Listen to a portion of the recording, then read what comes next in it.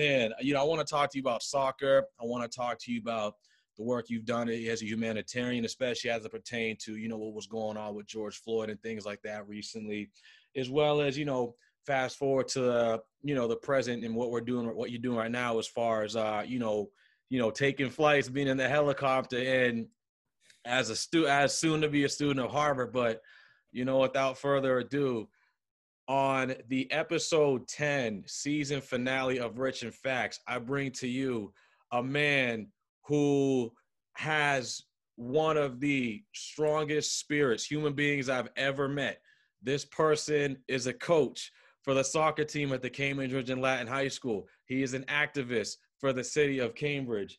He is a pilot in training and soon to be student at the University of Harvard. Ladies and gentlemen, I introduce you to Nico Emack. How you doing, my brother? My guy.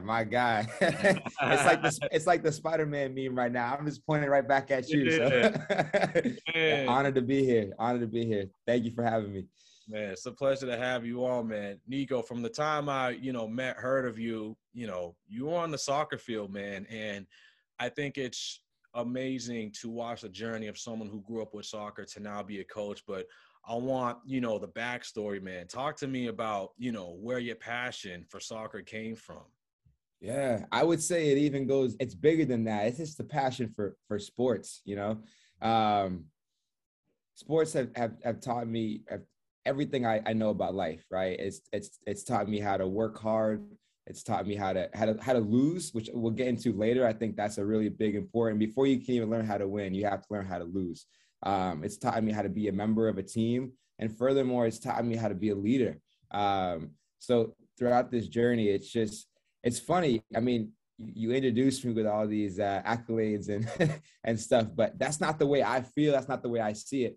I feel like I've been on one long journey of just loss after loss after loss. And then every once in a while I scrape away a win. And then, I post that win or I share that win. Everyone goes crazy. But from my perspective, I've just seen it as, I barely remember the wins. I stay true to the losses every day. And I don't want to say that in a depressing way. I don't want to say that in a pessimistic way. It's just one of those things where I'm all about the work. I'm all about the journey, not the destination. So for me, like I really honor and cherish those losses, those moments of solitude when you're out there just training by yourself and still not getting the results you want, but learning about yourself in the process and working on your craft and making yourself better. So yes, I grew up playing the game, played in high school, played in college. Now I'm coming back and coaching at my high school, which is great. But for me, if you ask me what the highlights of my career, I'm going to tell you about the time that I stayed after, in college and took 100 shots before going home, in the freezing cold. I'm going to tell you about the times, when I got cut from teams. So I'm going to tell you about the times, right, when I wasn't good enough. Because for me, that's when I got the fire lit under me. And then, in those little moments, I learned so much about myself and was able to then, push and grind out of it. So again, I say all that to say is, it sounds contradictory to say your favorite part about sports is to lose. But honestly, I really couldn't tell you that much about, the highlights, because I don't carry them with me the same way. A lot of people live in the past. They say, oh, remember that time I won the game, that time I scored the goal. And don't get me wrong, if you look through my social media, there's some highlights in there too, but those aren't the memories that helped me grow. And those aren't the memories that got me to where I am today. So funny enough, I cherish the tough moments, the times when I was injured but kept going, in a healthy way. The times when I was down, the times when I wasn't good enough, but then made the team the following year. It's in those little moments of triumph that have really stayed with me. I think that's an amazing perspective to have, Nico, because I think a lot of times as human beings, we're really scared to be vulnerable, where, it's tough to accept loss and embrace loss because, it's soul crushing. It feels like you put the time and the effort in and something's being taken away from you, is being deprived. And, I think a lot of times we remember the losses more than we remember the wins because the pain of it just hurts that much deeper. And And I just think naturally as human beings, it's very easy to get drawn into the negatives. It's just easier for the energy to come in contact. But I think it really shows how much you value the process and the journey, because like you said, the wins come from you hitting 100 shots when nobody's watching, from you cutting from teams and having the mindset to get up and keep going, because life is going to hit you all the time, especially when you're trying to move forward, because when you're climbing up a step, you're elevating your body at a point where it has to move on its own without having that ground to step on. And you're hoping that by lifting up, you're going to land a step higher. But sometimes we don't. We slip and fall. And I think, like you said, getting back up is the key part of it. And, I think that's why something like NFL films or Michael Jordan's flu game is so popular, because I look at sports as a metaphor for life. We really get to see the process of what life looks like. Some days are good, some days are bad.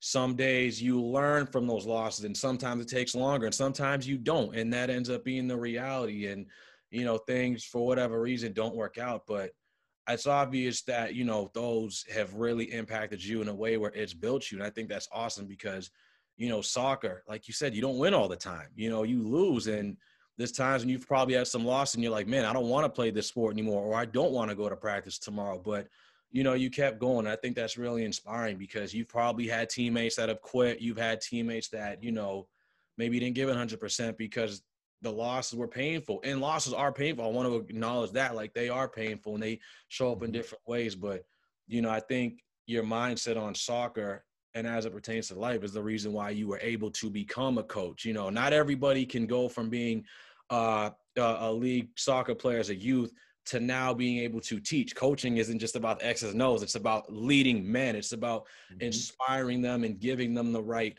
tools, whether it's for soccer or whether it's for anything else they do in life. And, you clearly have, a good head on your shoulders and mindset about the more life aspect of the sport, not just the X's and O's. The X's and O's are important, but as we know, so much of sports is mental, Right. And that's the thing. It's like in these moments, it's preparing you for life the whole time. You said it best. Sports is a metaphor for life, right? So, when I'm about to go, give a speech, right, I'm not nervous. You know why? Because I know what it's like to throw up in the trash can at Reggie Lewis before track meet. You know what I mean? And I also, I don't get nervous, right? Because I know, or I don't get intimidated. I don't get scared, right? Because I know what it's like to sit in the pouring rain and not get a single minute in a game and be furious, right? I know what it's like to miss a PK and take your penny off and throw it on the ground, right? Because even though it's practice, you're still that locked in, right? And so for me, it's like I take these moments, not just on the field, but into my professional life as well. And so how could you ever be blindsided? How could you ever be upset? How could you ever be scared when you spent your whole life preparing for those moments in a different way? And oftentimes I lock into that mindset, right? Of like, I like these moments, these challenges, these adversaries and roadblocks, because once you push through them, you're just making your mind stronger the same way you're making your body stronger. And once you make your mind as sharp as you can, it's like, there's nothing you can't do. I mean, there's not a room I walk into or, I was joking the other day, and we'll get into this, about, with the flying stuff, but I was joking with some friends about going to space, and I love that. Right. And it's like, and I'm just joking when I say that, but it's like once you've unlocked the recipe of putting in the X amount of work gets X amount, or Y result, again, there's nothing you can't do. So I'll cap it there before we get ahead, but yeah, forever thankful for those lessons learned on the field. Nico, talk to me about, I want to know some of, like, was there a turning point when, like, where it started to click as far as what was important? Like, I'm curious to know what first was the biggest challenge that you faced during, from the time that you started playing soccer to where you are right now, that you feel like, and I know it might not always be one defined thing, but if there's a moment where you could say, like, that was one of the toughest things I had to overcome, and if it wasn't for that, I wouldn't be here now. What moment was like that for you? I have two answers for you. I have a a physical one, and then I have a more, Emotional one, but I think the first one would just be my technical ability. I came up, I've always been, the best athlete on whatever team I've been a part of, right? That means being the guy who can run the fastest, run the farthest, maybe jump the highest, right? Put up the weight in the weight room, whatever it may be. I was the guy who was putting his body through the grind, which was great. And it gets you very far at a young age, and it gets you very far in high school. And it can even get your foot in the door at a college program. But once you get there, right, guess what? When you get to college, everyone was the team captain, right? Everyone was the MVP. Everyone has league honors. Everyone was doing the same stuff. So although, and don't get me wrong, I still take pride in being, that same athletic guy in college. I was still winning all those competitions and the fitness tests, but it's not enough anymore because the margin is starting to close, right? In high school, the margin might have been, you might have had 10, 20 seconds on these guys, but in college, you only have, 4 or 5 seconds. So you're still winning, but again, if you can't compete with them, on the technical level, you're going to be left behind. So that was definitely a big adjustment, but I also take pride in that too. I came to college and realized, and this is no excuse, but just, how much of a pay to play model, a lot of these kids were benefiting from, and they had the best trainers, right? They were playing on the best club teams, which now as a coach, I realized through like a lens of equity isn't really always promoting the best players. It's promoting the people who can pay to be there. We'll get into a larger conversation about coaching, but kind of overcoming that hurdle and realizing that, oh, you know what? I have this great foundation, but I actually wasn't as trained as well as I thought I was. So again, that goes back to the grind, but a lot of work, and it didn't happen overnight. It didn't. I came in at a great, first season, but then things kind of plateaued. And then I remember my junior year, I really struggled. I wasn't getting the minutes that I wanted. I wasn't, just things weren't clicking. I was, letting the team down and not playing to the best of my ability. And, this thing that really sucked about that was that it wasn't because of a lack of effort. I was going out there and giving 110%. It just wasn't enough. But again, in those moments of kind of isolated training and just, being out there and working on my individual technical level, I ended up really, really getting it down the road. And it didn't click where I thought it was going to click, right? I kept waiting for it to happen. Oh, it's going to happen this game. It's going to happen this season. But when I look at my career from a bird's eye, I was able to play 2 years of soccer in the UPSL after college, which is, it's lower leagues, but it's still semi-professional soccer. It's a part of the U.S. soccer pyramid. And hey, I'll fully admit that I was probably the worst player on that team, but I was playing with guys who are now playing pro right now, some of them overseas, right? I was playing against guys that I knew from back in the day who were 20 times better than me in high school, or 20 times better, or played at X college that's ranked higher. And here I was on the same team as them, starting, getting minutes. And, again, all that individual isolated work that I had done in college, it wasn't always paying off in the moment. But then again, when I take the bird's eye view, I look back and I say, wow, I was actually able to achieve a very high level of soccer. And I did it, I did it the hard way. I did it the grind way. I didn't do it through private coaches or through expensive clubs. I did it by putting in the work. And so again, I just forever thankful for that. But in those moments, in the cold, in the rain, not getting the minutes that I wanted, that was definitely, a very hard thing to overcome. I would say on a more, metaphorical level, I think the hardest thing that I've had to overcome just as a person, but also as an athlete is myself. And we can talk about this, as we get down the road again towards, the flying and the Harvard stuff. But I think for a large part of my life, I've been scared of my own gifts. And, I've been taking the easy way out. I've been taking the path of least resistance, right? As a student, being smart enough to know exactly how hard I had to work to get a B, right? Which actually takes a lot of intelligence when you really start to think about it. But again, you're doing all this advanced calculus just to figure out how little of an effort you have to put in to get out, with a 3.0, right? And so, I take the same, look when I look at sports, right? Being the guy who was the fastest, who was the strongest, maybe who was the most physically fit in that kind of way, but still knowing that and saying, okay, well then you only have to put in this amount of work, or, oh, you can go out tonight because it doesn't even matter. You're still going to crush the fitness test in the morning, right? And that's not holding myself to the same standard. And again, maybe not being scared of my gifts is the right word, but just a level of maturity over time that just said, you know what, we're only here for a certain amount of time, and these are my gifts, and God willing, I better not waste them. And I look back and I think of the level I could have achieved if I had just been a bit more serious in high school, a bit more serious in college.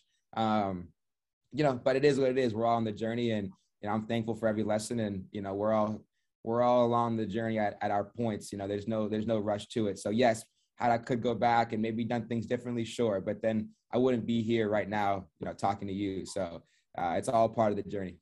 Yeah, well, I think it's a really interesting perspective, especially when you talk about how I think that happens to a lot more athletes than we realize. And I don't like using this term because like I feel like it kind of has a negative connotation on it, but it's the best analogy I can think about. But when they talk about the big fish in the small pond, I want to say when it comes to that small pond, it still takes a lot of skill to be a big fish in a small pond, because not everybody can be that big fish. And you're young, you're like 14, 15, 16, 17, whatever. We're not mature enough at that age to have that kind of perspective. Nico at 17 wasn't thinking about what it was going to be like playing soccer in college. And just from our audience, where did you go to university, by the way, Nico? Because that was something I thought about, and I should have asked that before we started.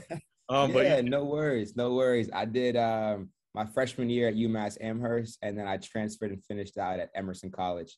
So I did my sophomore, my junior, and senior year there in Boston. And that was the best decision I ever made. At the time, you're talking about 17-year-old Nico. The second these D1 schools started calling, I was drinking the Kool-Aid, and again, it's just one of those things where, weirdly enough, I think sometimes you need to be the big fish in a small pond. And I think, not for any, reason other than that, it just, in a small pond, you have more community and you have more accountability. Right. At a big school like UMass, no one's, I mean, yes, you have friends and teachers, but 30,000 people, no one's seeing you every day with that same consistency and checking in. At a place like Emerson, that's probably only about 3,000, right? You have that accountability built in, and everyone's saying, no, we see your greatness and we're going to hold you to that standard every single day. And I think that was great for me, not just athletically, but academically as well.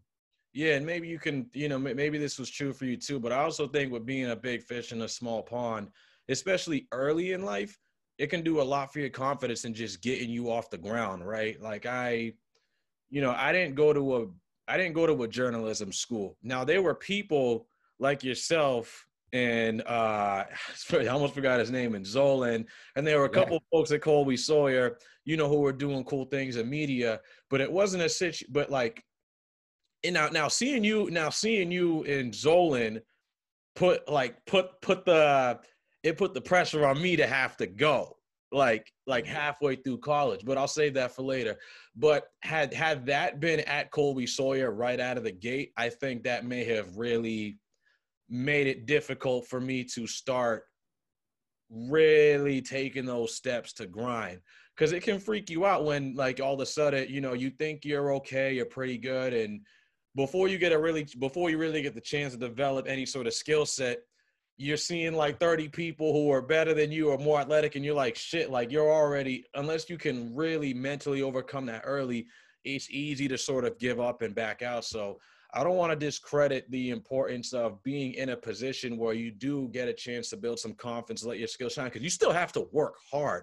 You just might not be in a situation where there's as many walls to soar through at one point, which, if you sort of get the confidence to get going early, that can empower you to have a better mindset to take on those bigger challenges later down the line. But, that being said, I think, for you, it has to be interesting being on the other side of it now, right?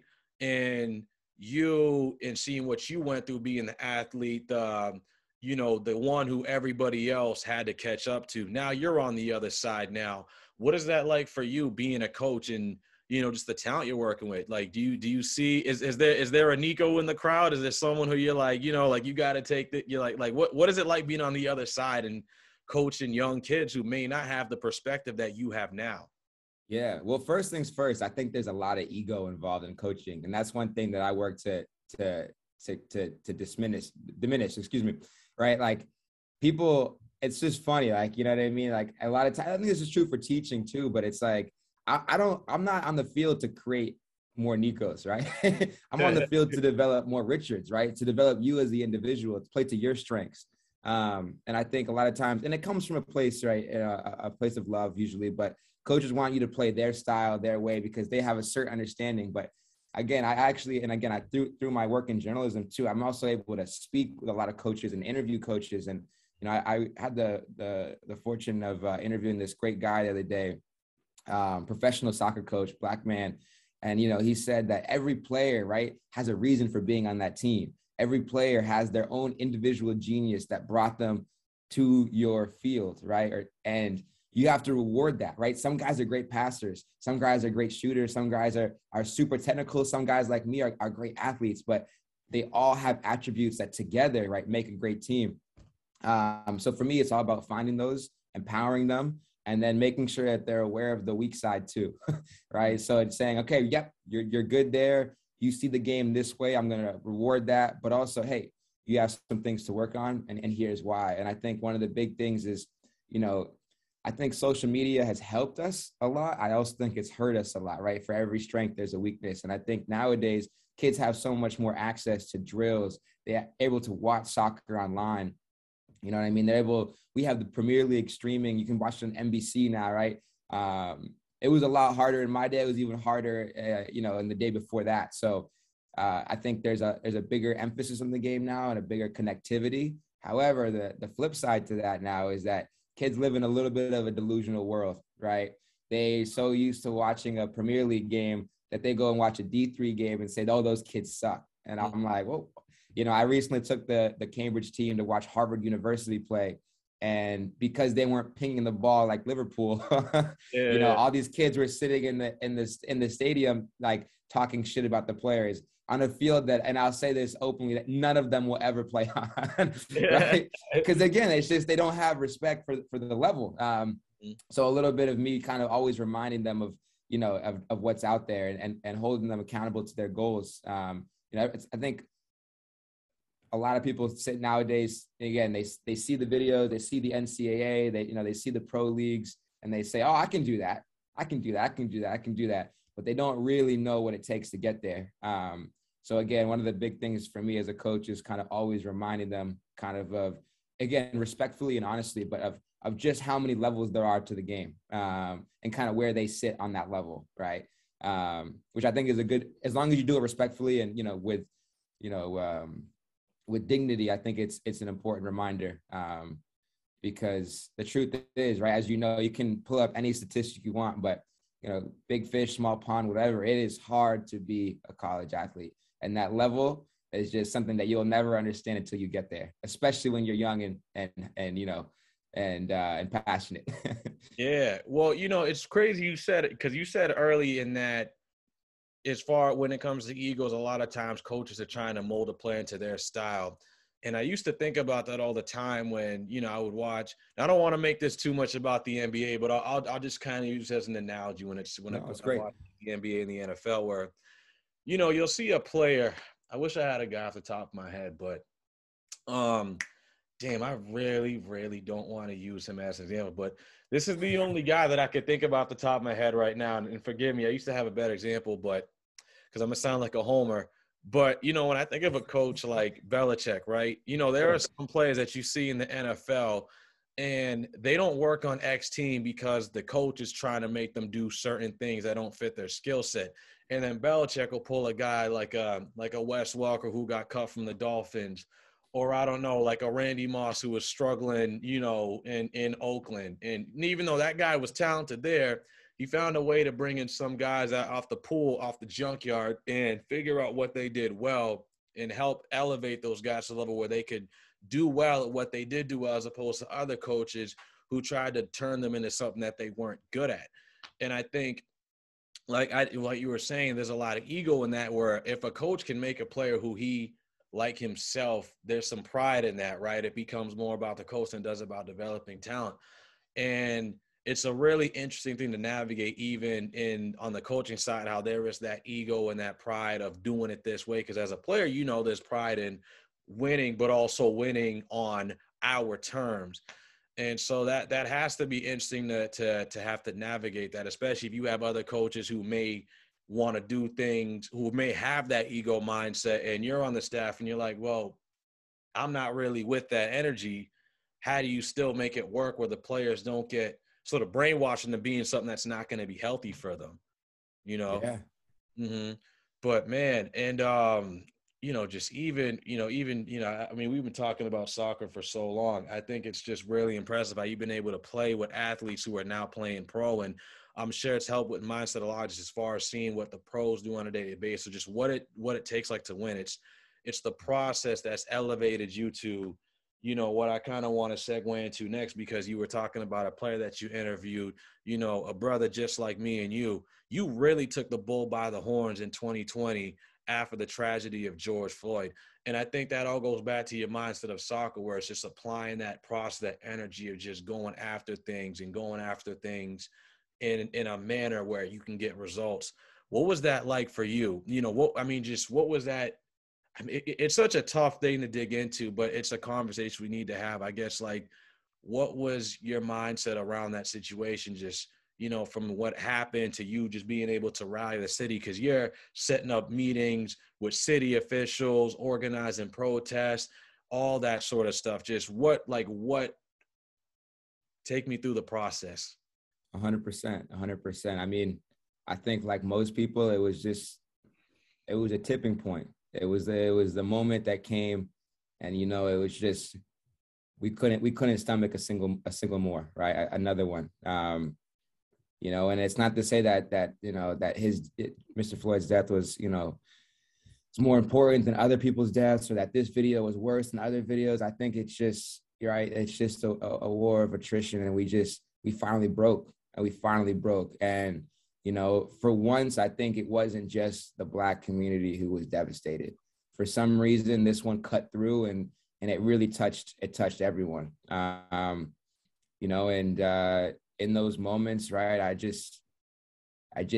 enough was enough. And I think, we look at some place like Cambridge, Mass, right?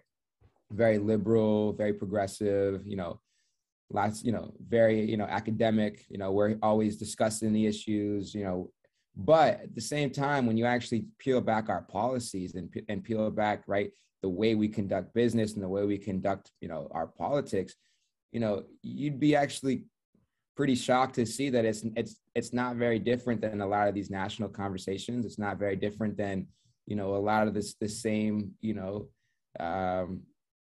inequities and inequalities that we see, in other towns and other places in Mass and even around the country. So, and then for some context, of course, I was already working for the city. I studied politics in college, right? I've always been kind of hovering in this space, but to go deeper, I mean, all that stuff is pretty much a no-brainer. I think for me personally, I think this was a tipping point where I say, you know what, I'm not here to waste my gifts anymore. And I am for damn sure not here to waste my gifts, quote unquote, playing the white man's game. And I think for a large part of my life, which I think every person of color goes through, every minority, I should say, has to go through. That's, regardless of your, race, orientation, gender, like, we have to swallow a lot of pride in this world.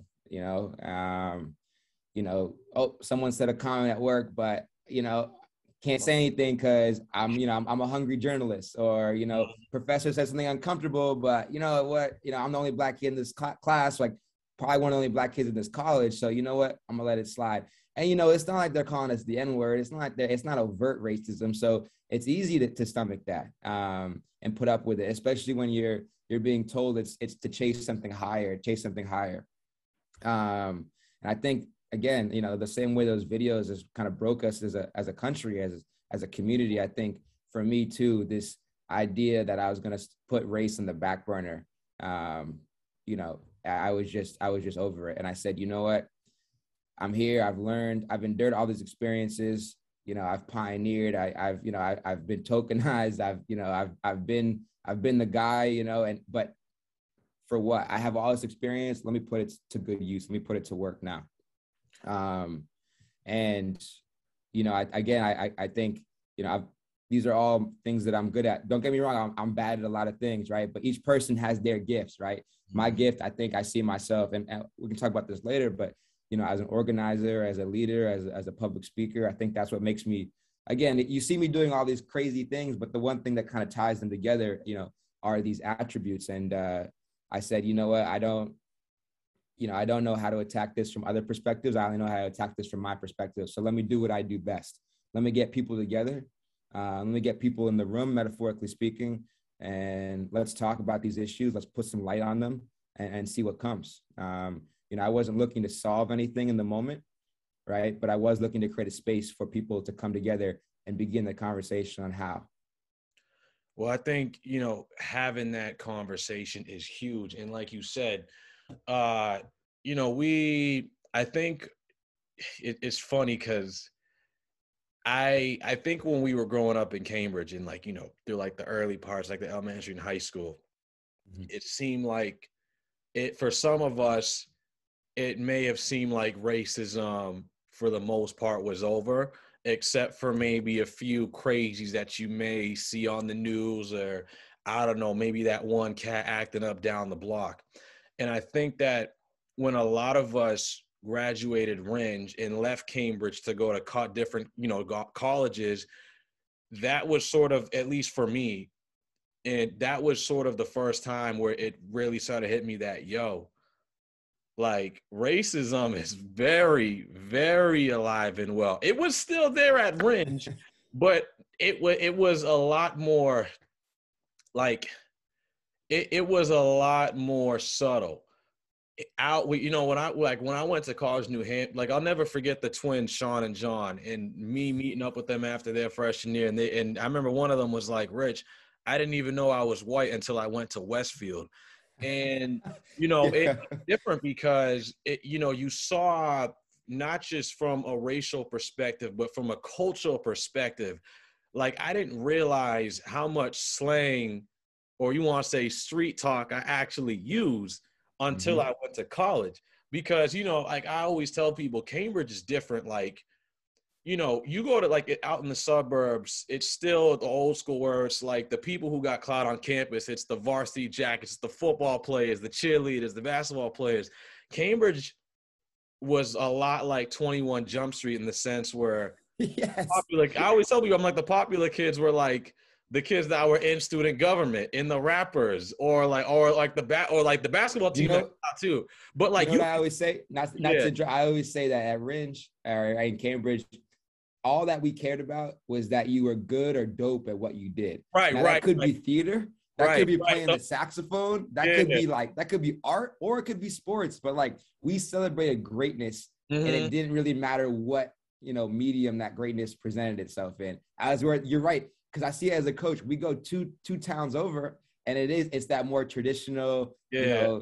you know, soap opera version of high school where, you know, the varsity jackets and, you know, Yeah. the cool guys walking around, and they have, you know, Ringe is, I would say, again, keeping with your analogy, like 21 Jump Street, Yeah. Ringe is a lot like Glee, you know what I mean? Or a version of culture. Yeah, I was not going that I even watch next. Glee, but like, it's like, again, it's like this one big kind of like celebration of, you know, diversity and interests and stuff. And, you Yeah. know, yeah, I'm right there with you, right there with you. And and I think that, you know, going off what you're saying, you know, when a lot of us went to college, and I think that is when it just made me understand so much more why we need to have those conversations, like you were saying, because, you know, you might not be in that room with your coworkers, have someone say the N-word, but a lot of times us, as, you know, as Black men and women, minorities in general, especially the higher we go up in the corporate world, we start to see less and less of us in those rooms. And nobody's talking about, and no one in those rooms other than us is talking about why that is. And we don't talk about how uncomfortable that can be, because, you know, if you're telling me that I'm the only I'm the only one in this room because I'm the only black person that's capable of doing this job. That's a lie. There's a lot of brothers and sisters that are just as, if not way more capable than myself. So why am I the only one in this room right now? And then in situations where you do get those comments, where is your space to have that dialogue, to have that conversation, to say, hey, that's not an appropriate comment. Here's why.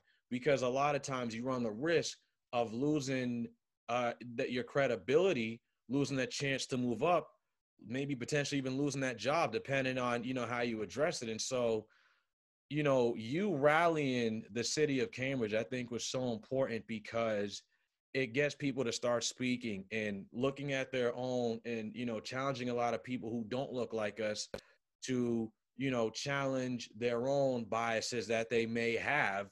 You don't necessarily have to be running around with, Donald Trump signs and Confederate flags, but there are other ways that you could be contributing, whether it's maybe not hiring a person of color who's qualified because you have certain biases, or, not inviting that person to that event because you're worried about having too many brothers in one room, or, whether it's from a hiring perspective or a medical perspective, or just thinking that, all brothers and sisters are supposed to talk a certain way or be into certain things, because not every black person's good at basketball. Not every black person's got rhythm on the dance floor. Not every black person, can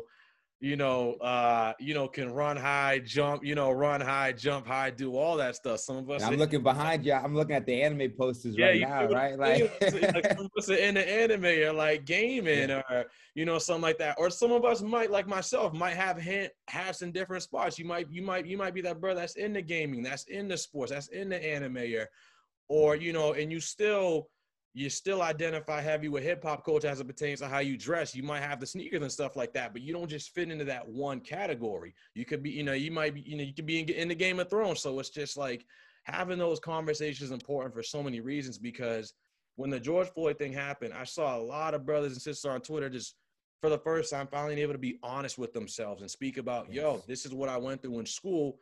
This person challenged my blackness, or I got jumped and they wouldn't share that water with me because I was the darkest skinned person in the room. And I think it's really important. What you did was important because it helped black people feel comfortable having the conversation. And it also challenged people who don't look like us to look in with themselves and to challenge some of their own racial biases as well. And to not just have that conversation today, but every single day to continue it and do the work.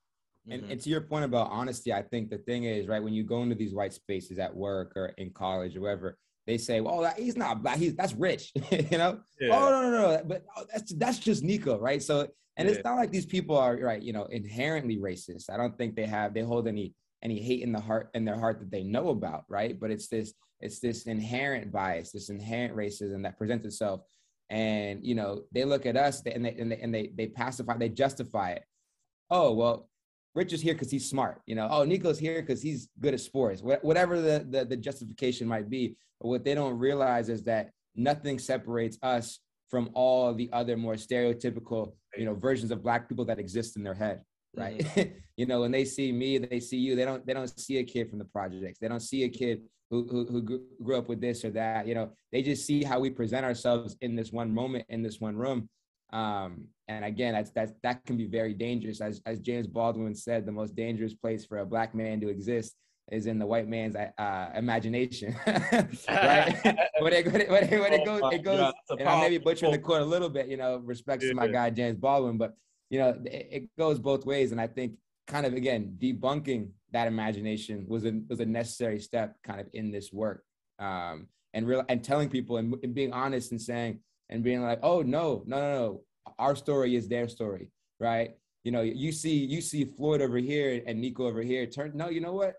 They actually probably have more in common than you might think, right? And I don't want, that's a silly way of explaining it, but again, I just feel like it was necessary to kind of to work through that. And again, it was, like you said, very, very therapeutic as well, for people of color to finally have the space, but not just the mic, but also the ear as well. They had the community's ear and people were really listening to them. How that's been manipulated and used since then is a whole other podcast, right? I think I think, there's a lot of false allyship. I think there's a lot of, I think what we're seeing right now, and again, I will cap it here because this is a whole other conversation. I think there was a lot of empathy and honesty that went into those conversations. I now think that people have used that and now applied it to their own issues. When I say people, I mean the privileged, I mean the wealthy. I mean, everyone has their own political agenda, and I think it's telling. I think people saw what the work that we did, the work that as Black people, the organizing that they did, and they say, oh, you know what, that can work for our issue too, right? And now everything's I'm trying to pull my punches right now without getting too specific, but it can, we're in a different era now where I think, the work is great, but, it's been 2 years now. I think we need to kind of remind people that we haven't gone anywhere and that our issue is still at the top of the agenda. Well, I mean, I guess this will be my last question on it, and because I do want this to be my last question, but and you basically touched on it, but what are you? Because Cambridge is changing. Cambridge doesn't look like what it looked like when me and you were in high school. No. And I'm, for you who has worked for the city, what did you see during those protests, and what are you seeing now? Because you were also on the news. You were on 7 News. It was Boston 7 News. Yeah, and I think it was Fox too. Right? Yeah, I forget which one it was. There was a lot. I loved it. There was so much energy and passion on there, and I forget if it was MLK Day, if it was during Black History Month. But talk to me about real quick, just to cap it off. What are you seeing now in Cambridge? I guess what are you seeing now between what you saw during those protests and to where we are right now in the city? Yeah, I think, and I hate to sound so pessimistic. I still think, we did a lot of great work and that work has led to a lot of, great policy changes, nationally, regionally and here in the city. But, and here's the big but, I think, it was catchy. You know what I mean? Being quote unquote woke, right? Being, a social justice, warrior, being someone out there with the sign and, bringing your kid to the events and, tweeting and posting a Black school. I mean, that was the popular thing to do. That was the trendy thing to do. And this is why, I spoke to the kind of, the unfortunate, kind of false allyship. But, I think when push actually comes to shove, right? Like we talk about Black lives, right? But then the same people holding those signs are the ones rejecting affordable housing in their neighborhoods, right? We talk about, police reform, that all this and that, and then again, it contradicts their actions. And I think, we began this work to shift the status quo. And I think people like that as an academic thought process, right? As this idea of imagining a world that could be.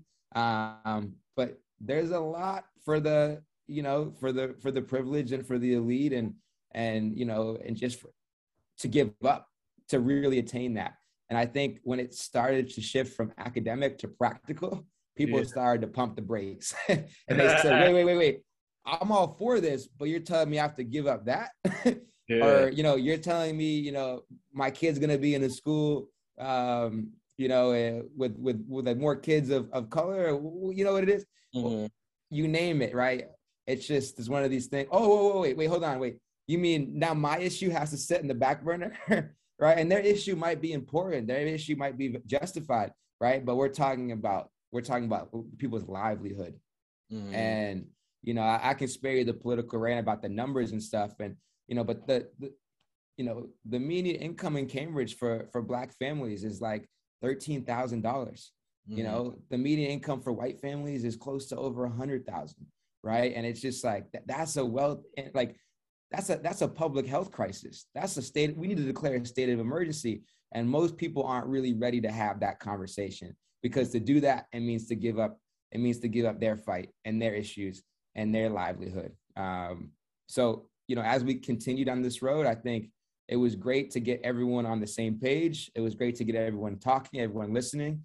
But now we need to find a way to turn that to action. So yeah, I'll cap it there. But there's the work continues, as I always say. Absolutely. I remember it was Isaac Yablo, and I was talking to him like a year ago, and he was telling me how when you think about Cambridge, there's really only maybe like you can count the number of you know, of like black people in our city who you can think about who their family owns their property. And I remember the one person's name who came to mind, because I couldn't think of anyone else at the time. I wasn't sure. I can't think of a single person right now, to be honest. Yeah, Besides maybe Isaac, which is like, yeah, shout out to him. Yeah. Like Isaac was like maybe Lance Mayo, but that's about it, you know. Yeah, and actually, that's mad funny. Not to shout out my guy on the radio, but that's one of my oldest friends and also one of my colleagues. Yeah. That was like I've known him since kindergarten, and I'm going to his wedding this summer. High school friend, obviously. We played against each other in college. Yeah. Now we both coach together at the high school. You know, you think I'm good at soccer, man. Lance is the GOAT. So Lance might be one of the greatest players to ever come through this city. Truly something special. But with that being said, right, like I'm not sure what his situation is with his family now, but I know he grew up renting, right? So even still, right, it wasn't, no one here has a silver spoon. And another thing, it's funny you mentioned that Isaac's little thought experiment. One of the thought experiments that I do, right, is, right, I always ask, can you give the 10 people from CRLS, 10 black students who realistically black men, because we know our black women are killing it in the classroom, but can you name 10 black men who've graduated Ringe and also graduated college? And it's one of those things where it seems easy. You're like, oh yeah, I got this. Yeah, me, Richard. And then all of a sudden you get 3-4 in and you start forgetting names. Mm-hmm. And also, even if you can name 5, 6, 7, because we are out there. I always come back to the point, well, okay, who did you name though?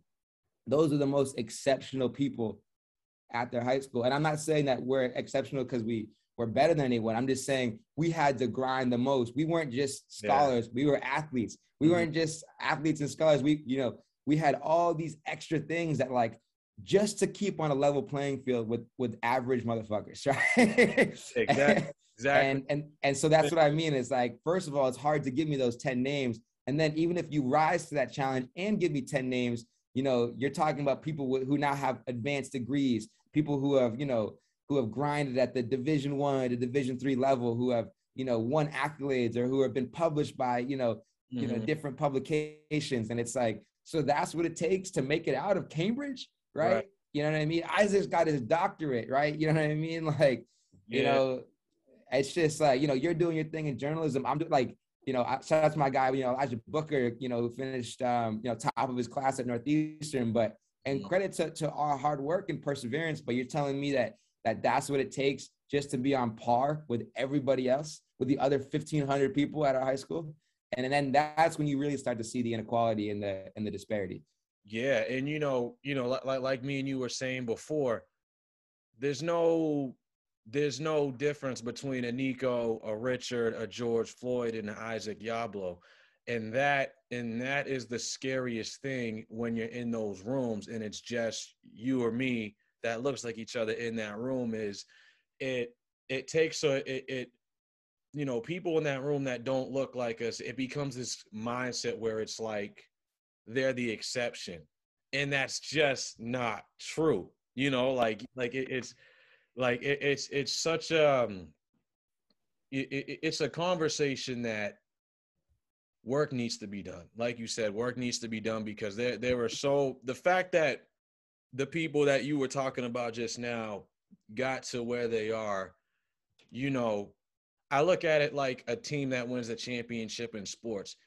It's not just talent. You need that, but there's so many other things that leads into winning a championship. You need, like in life, you need people in your life who are able to help you out, to give you a couple breaks. There's some folks there are, growing up in Cambridge ain't easy, man. And I always tell folks, like, seriously, like, there's no difference between me and anyone else that didn't go to college, because all it took was, it could have just been me walking down the street on that one day and that one night, and X could have happened, and that would have been it. There wasn't. And so, people outside of this room got to understand that, like, it's not like us as Black people. We're not lazy. We're not fundamentally weak in any frame of the imagination. And it's up to us as a society to help elevate Black folks, give us the support we need to get up, because there's so many systemic issues in this country. And it's so scary how often that is overlooked. And like you were saying, everybody wants to post the Black square and tweet and show up to a protest, but when it's actually time to do the work. See, there was this other quote, and I forget who said it, but it was something, equality feels like oppression to those who are the elite. And, it's, I guess my last question to you is going to be, how do we go from just it being on an academic level to more on a practical level? That will be my last question to you on the subject, and then we'll transition to the more positive. I do think it helps to sort of have that sort of a note, for those listening, like, how do we, Black, just anybody listen, like, how do we get from academic to practical? It's a great question. And to be honest, I think if I had the answer, It's a tough question. I'd be out there doing it. Right. I think, Yeah. and I also just want to, go back a second and just, back some what I set up with some data, right? The Cambridge Community Foundation, which is a nonprofit here in the city, they recently released a 10-year report where they kind of crunched all the demographic data in Cambridge and came back with some eye-opening results. And that's where I pulled those median income numbers from. But again, to our point about, making out of Cambridge, only 1 in 3 Black and brown students from CRLS, so 1/3, achieves a college degree within 5 years of graduating CRLS. 1 in 3, right? That's a school smack dab in the middle of Harvard and MIT. And you're telling me only 1/3 ends up leaving with a college degree within 5 years of attending CRLS? That's appalling numbers. Mm-hmm. Those are appalling numbers, right? So it's just one of those things where, we have the data, but we don't necessarily always have the motivation to go out there and fix it. I sound pessimistic when I say this, but the truth is, like, people don't care about our issues because it doesn't affect them. They don't care about our neighborhoods because there's nothing here that brings them, to this side of town. That's when, again, we had the MLK event, we had it, in the Port, which is like, the Black neighborhood in Cambridge, one of the Black neighborhoods in Cambridge. And, there's all these people passing through and bless their hearts for attending and, and growing and pushing themselves to learn.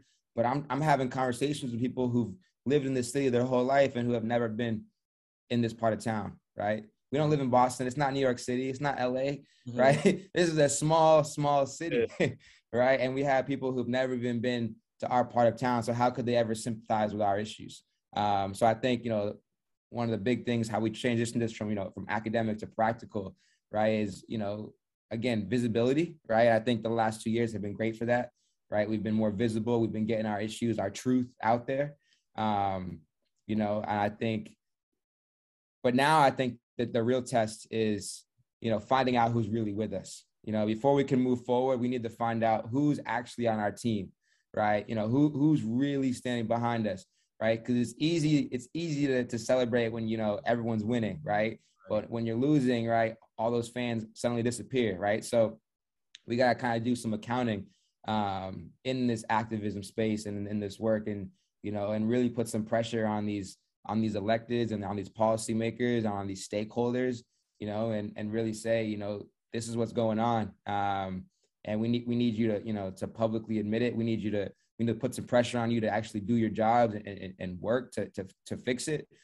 Because the truth is, well, I'm always going to be passionate and work to help the city and fix it. It's not my job, right? I'm not taking home 100 racks, a year, right, to fix Yeah. these issues. And Mhm. don't get me wrong, if you want to pay me, and I'll be working, I'll give you 12 hours a day, and Yeah. I'm still gonna give you all the time in my day. Besides that, out of love and just deep respect and passion for this work. But at the end of the day, we got to put some pressure on the people who's actually, who do have access to the money, who do have access to the policy, and whose job it is to lead this city and to fix it.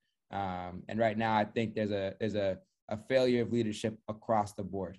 And that's not a shot at any one person or any one body. That's just saying we're not doing our jobs. If Black families are taking home this much money, and Black students aren't even graduating college, right? That's a failure of the community. And if you're not with us, that's fine. But now we know where you stand, and you can't kind of hover in this little between world where you post a Black square, but then you don't prioritize our issues, right, on the on the policy level. So I think that's the big thing. We got to find out who's with us.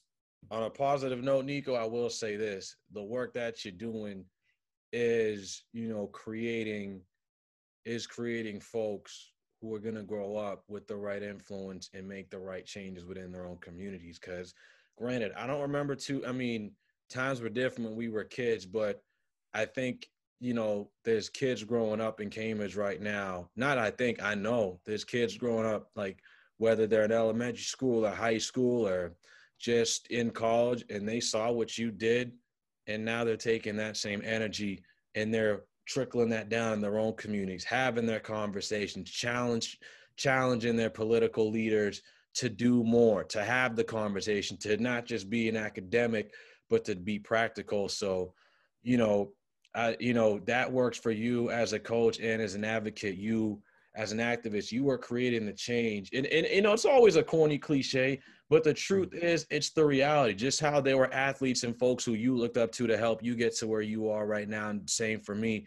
There's someone in Cambridge or even outside who saw you on the news doing X, Y, and Z, who you're the spark that is going to inspire them to do something in their communities that we may not see, we may not know about, but that's what being a leader of men does. And that's the optimistic spin that I'll put on is the work that you're doing is manifesting in its own way, even if we can't see it right now.